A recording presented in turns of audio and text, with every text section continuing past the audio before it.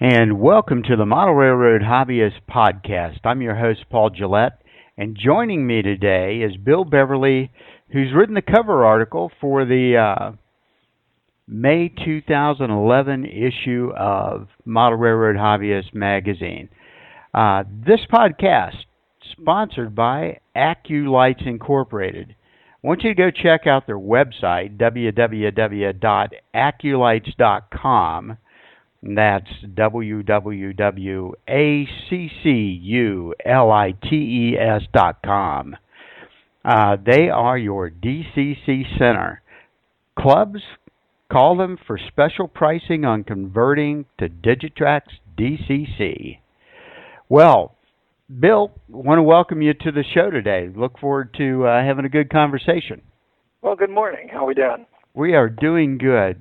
Bill lives out in California.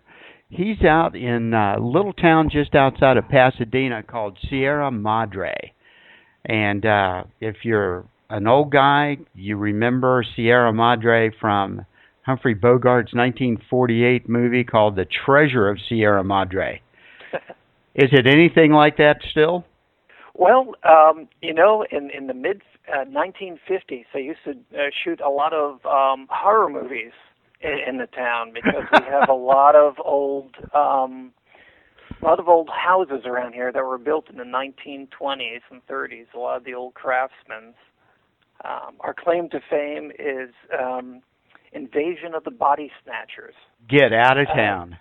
That's the town, that little town square where you see the pods being brought in and the people being reproduced. So that's a little scenario of our little town. We are nestled between Pasadena and the mountains. It's right behind us. So we're a little tiny town, about about 1 mile square, 2 miles square, or something like that. But we have a lot of modeling in the area. We have a little club here called the Slim Gauge Guild, which is a narrow gauge model railroad club. We model in both SM3 and HON3, which I see has been gaining a lot of popularity with the introduction of the Blackstone engines. That's made a big difference on that scale. Explain that. I'm unfamiliar with that. With Blackstone? Yes.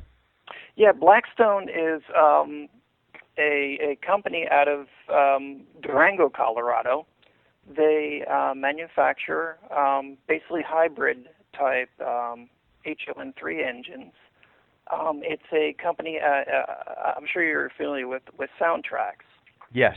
Well, Blackstone is, I guess, a subsidiary of Soundtrax.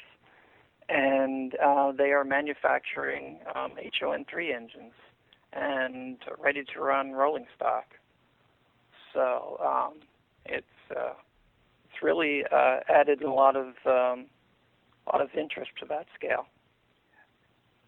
I'm an HO guy, so I've been spoiled all these years with ready to run, and now some, even very detailed, unique ready to run. I guess in the past, S was probably a lot of kit bashed and scratch built. SM3 and HN3 over the years, and I started in HON3 about 30 years ago, and I guess I'm just a scratch builder by heart, and so I guess that's what attracted me to it. But a lot of the engines were mostly brass imports, and the running characteristics were kind of iffy. You basically had to toy with them quite a bit to get them to run correctly. And so when I joined the Slim Gauge Guild, I guess about 15 years ago, the guys are also working with SM3. And I guess a lot of people don't really understand what SM3 is. It's basically S-scale, but the rails are gauged to 3 foot rather than the 4 feet, 8.5 inches, or whatever it is. And so it's kind of like a really niche type of a modeling scale. Okay. But it allows for a lot of scratch building, which is something that I enjoy. Now, what is the scale relationship in for S scale? S scale is, well, HO is 187. Yes. And so S would have been 1/64. Okay. So it is larger than HO scale. But it's kind of like in between, if you remember the old American Flyer trains. Absolutely. So the size of SN3 engines are about halfway between HO and the American Flyer. So just to give you a little, visual type idea on how that it works. Okay. And the track is actually SN3. People think that it will run on HO scale track, but it will not. Same thing with HON3. People think it runs on N scale track, but it does not. It actually has our own scaled track.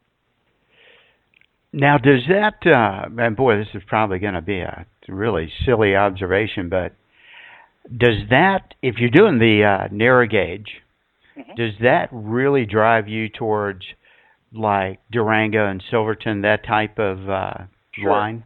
Sure, and I think some of the people who originally get into it are because, as kids you ride the Durango and Silverton, or my favorite is going at the Cumberson Toltec, which goes out of Chama, New Mexico. Mm-hmm. And that goes all the way up to Antonito. So those are the engines that are most popular to model in that scale. Okay. And that a couple years ago for my birthday, my wife gave me a trip up to La Veta Pass, which was standard gauge. Sure. But on the drive up, because I took back roads, went up through the Navajo Reservation, across Monument Valley, Four Corners, and once I got into that northwestern part of, or actually southwestern part of Colorado, I was just, made a mental note. I need to come back and do Cumbres and then Durango and just add that, check that off my bucket list. I mean, because just so incredible, the scenery up there. Yeah, and you realize why they had to use narrow gauge engines up there. It's because some of these areas that they were going into, you would never be able to get, a full-size standard gauge engine through there. Mm-hmm. So going up and servicing the mines and, and the ranches up in that area, you really needed, smaller engines and narrower track to get through all those passages. Now, some of the photos, especially of the Durango, I believe it is, it looks like, once you climb for a while, you're on real high, I'll say high Sierras. It reminds me of that somewhat flatter area around Alamosa and so forth. It's not all steep, craggy canyons like going up, through Colorado and Utah.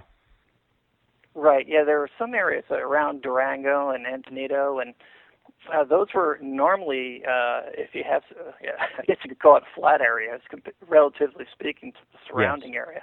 And that's where they would have the, the roundhouses and all the maintenance away type areas for all the engines.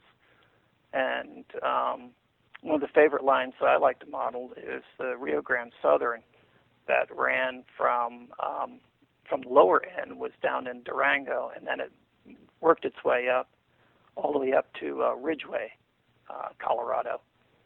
And if you know some of that area, that's gorgeous country, but also really hard and to get a locomotive up through some of those areas. They basically followed the streams. Yes. Now, what kind of? Because I don't know. I've never studied the narrow gauges and stuff out there. What kind of grades were they dealing with? Pretty steep. I don't know the numbers exactly, but you're talking probably 3 and 4% grades on some of these. A lot of the techniques that they had to use is actually breaking the train, where they would get to an area where they would actually have to separate the train and leave half of it behind, run all the way up with the first half, and then come back down for the second half. And Okay. that was a pretty common practice around there. Also, the trains that they ran were not very long. When you go out into the desert and you start seeing, these locomotives running through the desert with, it looks like a 2 or 3 mile train. Whereas the narrow gauge, you normally had, between 8 to maybe 16 cars. They were not really servicing a huge population in the area at that time. So it gives a lot more opportunity to really detail your stock cars and your box cars to make more of a very unique train rather than having something that's a mile long or something like that. Okay. And how long were those cars? I mean, they look like they may have been like. They even get as big as 40 footers? I think so. I'm not really sure of the numbers. I don't have them right in front of me, but Okay. I normally tell people when they're trying to compare them, I'd say they're about 2/3 the size of a standard boxcar. Oh, okay. So they held less, and but you have to understand about the working environment that they had to go through.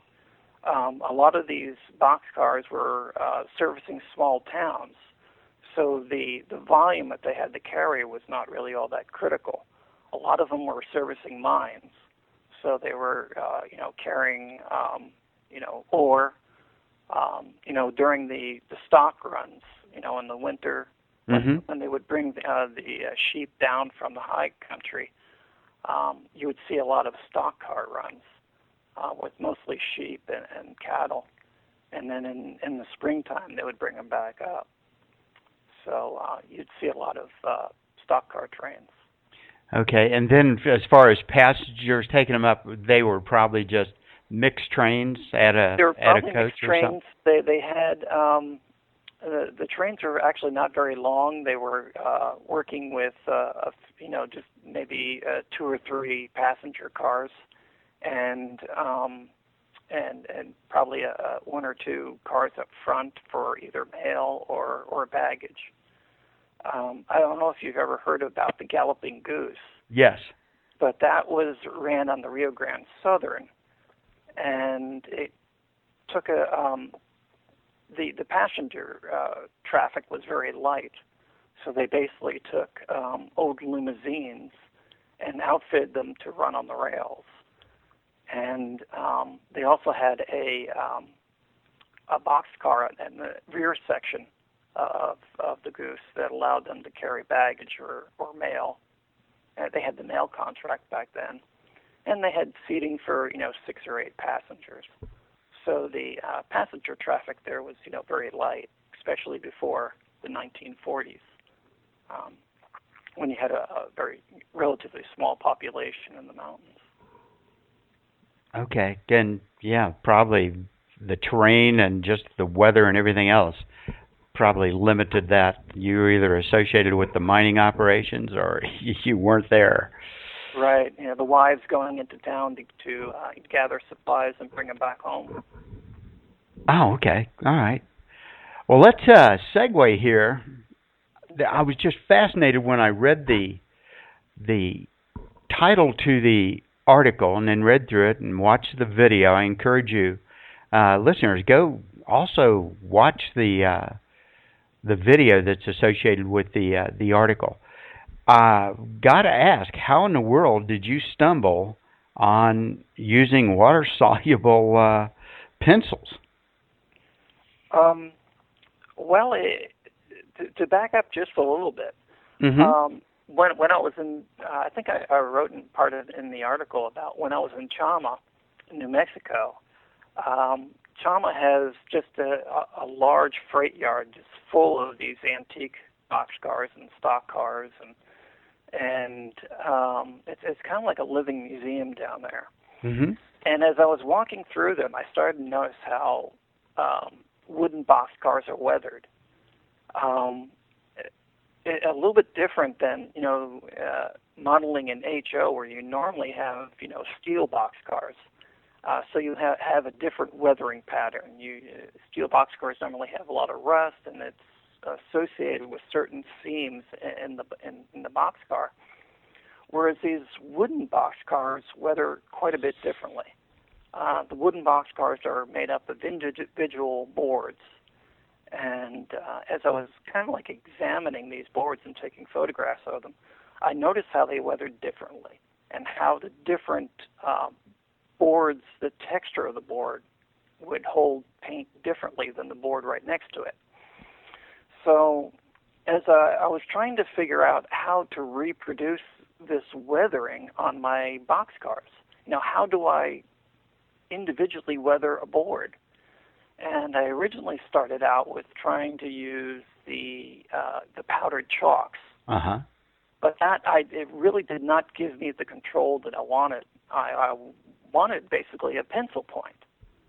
And that led me to starting to experiment with the artist pencils and trying to get to a very fine line so I could individually weather individual boards. And so we started experimenting with a couple of different brands of pencils. I originally started out with the Prismacolor, which is an artist type of pencil. Okay. But I think I don't know the composition of these pencils, but I think that one has just too much clay in it. I'm not sure how they're, but it really would not give me the texture that I was after. And then I was on the Yahoo chat groups, and people are always, passing ideas back and forth. And I was on the SM3 chat group, and someone mentioned the Derwent watercolor pencils, and he was working in that, and that's where I started to experiment with the Derwent. And then from then on, I had to start experimenting with what type of solution that would properly soften the pencil.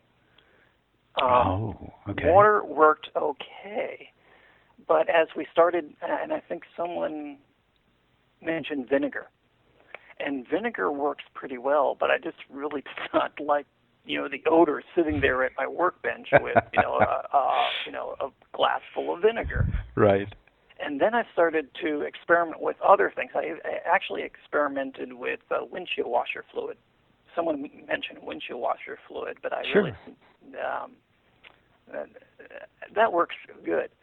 But then someone else said, well, we really think it's the ammonia that is doing it, that really softens this pencil to the point that it will allow you to almost like a watercolor paintbrush. So that's when I started experimenting with the like 409 or Windex that really allows this pencil to be softened but gives it more of a control. So that's kind of like the steps I had to go through to figure out how to get these pencils to soften correctly. Amazing. Now, and this goes back to a previous question and one or two of your comments. Are most of the kits you're building then wood? They are actually styrene. Okay. To simulate wood. I think I mentioned in the article that the primary supplier is PBL. They're in Ukiah, California. I don't know if I can give them a plug, but they're Sure. www.p-b-l.com. Okay. And they're a small mom-and-pop shop. They've been at it, I guess, for about 35 years now. manufacturing what we used to call shaker box kits. You just get a box of loose parts that you shake, and 3 hours later, after quite a bit of work, you have them put together. Okay. But they're very highly detailed kits. You basically have to build one or two throwaway kits, to get the third one that actually comes out correctly. Okay. If you ever worked with some of these kits. And so they go together fairly well. But then after they go together, then comes the other half of them is actually getting to paint correctly, and then from then on, you start your weathering process. And I actually go through 3 phases of the weathering process. And the first phase is airbrushing. I basically do a lot of airbrushing to do the primary weathering and dull down the sheen from the decaling and all that sort of stuff. And then I do some of the weathering with chalks. I still use chalks. And then I allow everything to dry for a week or two. And that's when I start working on them with the weathering, with the watercolor pencils. All right. So the kits are just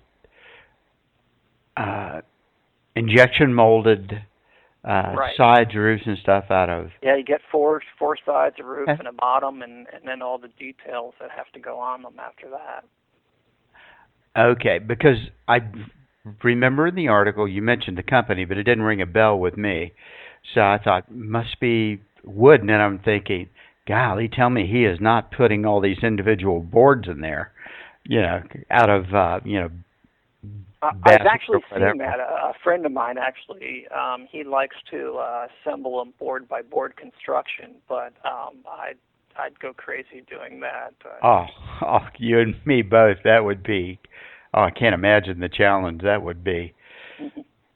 Okay, so you've got chalk. The first medium I ever used back in '73, I think there was one of the model magazines talked about using, pastels and right. And as you mentioned, with a razor blade, and you get a little pile, and that seems to go all over the place. Yeah, and then it disappears on you when you hit it with the dull coat. And that's one of the reasons why I started going to these pencils, because they hold up better once you dull coat them. They don't disappear like the chalks will. Well, and that's why I did the segue over to pigment. When I was living in Cleveland before we moved to Arizona, the guy goes, "Well, here, try pigment." He said it's more intense. He said it'll still fade, but not quite as much. Right. So, and then as you indicate in the article about putting down a base coat to give the substrate tooth to capture the weathering medium. Right. I've done that too, but the caution there is, boy, you've got to be careful, because sometimes it can have so much bite that if you put too much in the wrong place, you're going to work long and hard to get that to the level you want. So that can be a two-edged sword. Yep. That, or you just have to have a lot more skill than I do. So you've got your pencil on, then you're augmenting with chalk. Do you ever use any washes or anything on top of it, like either artist oils diluted down or anything like that? I really haven't. I was watching some other articles actually on the web where you can, there's quite a bit of stuff out there now on how to do weathering, and how people take oils and then they use a thinner to wash it down. I seem to be fairly sensitive to a lot of those chemicals, so I'd like to do weathering with water-soluble type stuff. So I've been trying to stay away from the turpentines and all that sort of stuff that some people are using to do weathering. And that's one of the reasons why I really like these pencils, because I mean, you know, the most toxic thing you're working with is, you know, window cleaner. So that seems to. Plus, it's not messy. I mean, you can sit in front of the television, you know, on a dining room table and work with these things. You know, you don't need an airbrush. You know, after all that stuff is done, I normally will, you know, set up my booth and airbrush, you know, several cars at one time, and then set them aside, and then gradually, you know, when I get some time in the evening, I'll actually start working with them with the pencils. Okay, now tell me again what the equivalent dull coat that you're using. The equivalent dull coat, let me see if I can get the bottle out over here. It's basically called Model Masters. Okay. It's an acrylic, and it just basically, you know, washes up with just water. And one of the little hobby shops that we have here in Pasadena is the original Whistle Stop. Yeah. Which is a nice little hobby shop, and they have several selections of paint there, and so I'm able to get the Model Master acrylic. Okay, and so that's a water cleanup then. That's a water cleanup, so I don't have to deal with the you know, the solvent-based type paints. Well, I think I've got to go to my local hobby shop here, Center Fair with Trains down in Deer Valley.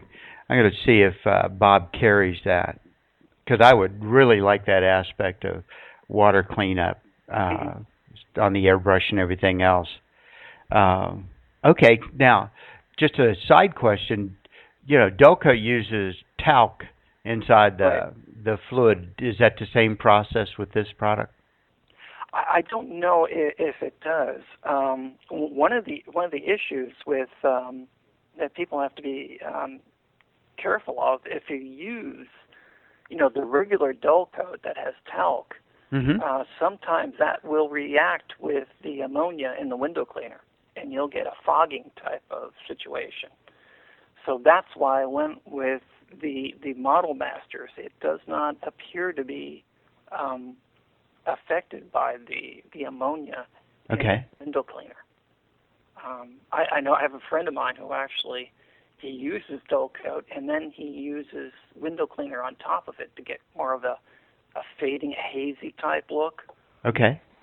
He likes it. I'm not a big fan of that. Okay, because I know, you know, alcohol over dull coat gives you a nice gray fade. Right, yeah, and I think that's the same thing that would have happened with the window cleaner. Okay, yeah, I'm sure there's some kind of alcohol in there. All right. So, do you have a website that shows some of your work additional to, you know, what we saw in the article? No, I don't. I haven't built a website. Okay. How about the Slim Gauge Guild? Do they have a website? We do, but it's more focused towards just doing announcements of, you know, when our club is open. Okay. We should. We used to have an older site that had a lot of pictures. And, that, you know, people transition away from that. Okay. Now, talking about, if we can, the club, because it's in the basement at a mall? Yeah, we've been around for 25 years now. Okay. The original Slim Gauge Guild was further down in Pasadena on Colorado Boulevard. And I guess that was about 30 years ago when the lease, I was not around at that time, but the lease on that building went up. So they had to find another area, another room in the area. And it just so happened that they stumbled on this small mall in Pasadena that used to be what's called a China factory. Oh, okay. Pasadena in the 30s and 40s used to be known for a lot of porcelain. They used to make a lot of porcelain figures. And so they had all this machinery down in the mall. And I guess in this building, and I guess in the mid 70s or early 80s, they went out of business, and the building was basically turned into a commercial type setting. And it's fairly rare out here to have basements, but this one did have a basement. And I guess about 25 years ago, when the guys discovered this area to rent, it was just filled with old porcelain machinery. So it actually took them about 2 years to clean out this basement in order to get it fitted out to put the layout in. Holy cow! But it turned out that it's about a 2,000 square foot room underneath this building. And originally there were two groups of people. There were HON3 fans and there were then SN3 fans. So they divided the room in half, basically with an aisle. And so we have two physical layouts. We have a layout which is basically a SN3 layout, but we do have dual gauge track on that one. So we can run standard gauge S-scale engines. And then on the HON3 side, they have also dual gauge. So they can run standard gauge HO engines, which we do quite a bit. And then it splits off to run just narrow gauge engines.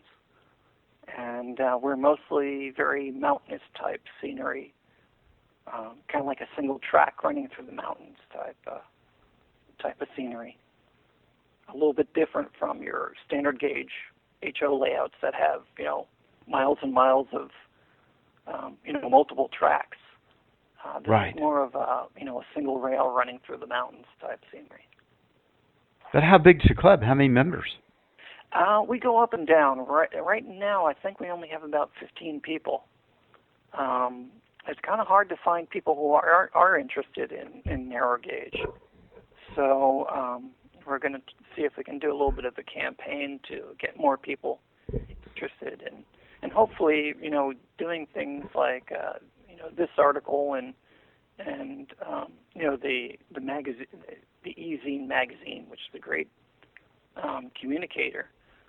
People in the area might find out about our club that normally may not know about it.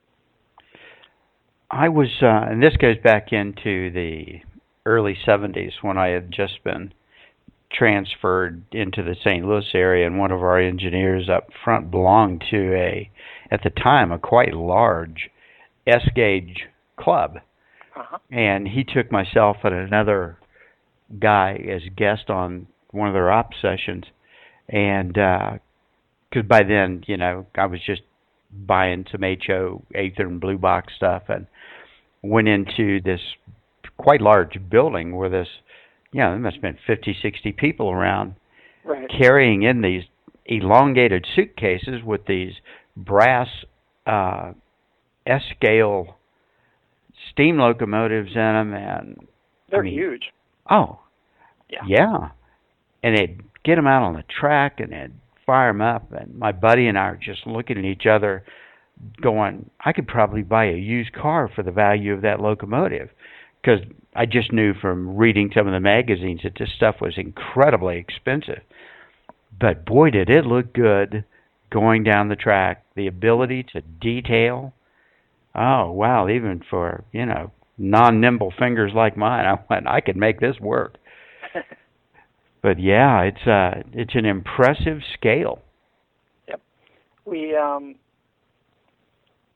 do a lot of detailing. The SN3 engines are about 2/3 the size of a standard S-scale engine. Mm-hmm. Those engines that you have, visually in your mind. So they're not as big and not as they don't take up as much room. And you can basically put together a 6 by 12 foot layout and actually have a nice SN3 layout. So it's not that much bigger than HO. Huh. Okay. And it requires basically about a 30-inch radius to go around to look well. You can get smaller, but it looks kind of awkward. Now, is that 30 inch, is that relative to the narrow gauge? Yes. With the shorter equipment? Okay. Mm-hmm. Yeah. Okay. About 5 miles from me, there is a gentleman who owns, I've never met him, but who owns what's USA Railway or U.S. Trains? Maybe that's it, USA Trains. I guess it's G gauge or G scale. Oh yeah, yeah. Outdoor layout throughout the desert there, because it's just we're in the desert foothills here, and he has a couple big boys. You can go on YouTube and search his stuff and watch this guy's layout, and I'm going, holy moly, Can I come back and look at the space required for the HO, and this guy's got it setting on acres. Right. Runs it out through the desert. Ah, my dream, yeah. Okay. Well, I've enjoyed this conversation, Bill. Fascinating. Appreciate the information on, the S gauge, a little bit of trivia, and coincidentally enough, as I'm thumbing through Cox Cable last night on the video on demand, Invasion of the Body Snatchers was on. Oh, okay. Yeah, so I had no idea that was... We'll claim to fame. Yeah, it's like Tucson, Arizona in the 50s had a lot of movie or westerns shot down there in Monument Valley. So I encourage the listeners, make sure you read this article. It is just simplicity in itself that Bill's talking about. Easy to control, easy to correct your oops is on there. And there's even the companion video. So, Bill, I appreciate your time here on a Saturday morning. Well, I enjoyed talking to you. I hope it's been helpful to a lot of people. Oh, it has been to me. When I'm out after a while, we've got a Michael's not too far away. I've got to try some of this. Just remember that the type of pencil you want to get is a Derwent watercolor pencil. You have to make sure it's watercolor. It will say watercolor right on the pencil. And those are the ones that soften up nicely. And they work just as well on, HO, or even I got an email from someone saying, well, work on N-gauge. And I'm saying, of course. And it will also give you a lot better control than the powders. Oh, absolutely. And that's the advantage to me when you're doing rust streaks and stuff. Sure. Oh, okay. Well, it's been good. Okay. Okay, that wraps up another podcast from your friends at Model Railroad Hobbyist Magazine. Thanks to our sponsor, which is Acculights Incorporated. Go check out their website at www.acculights.com.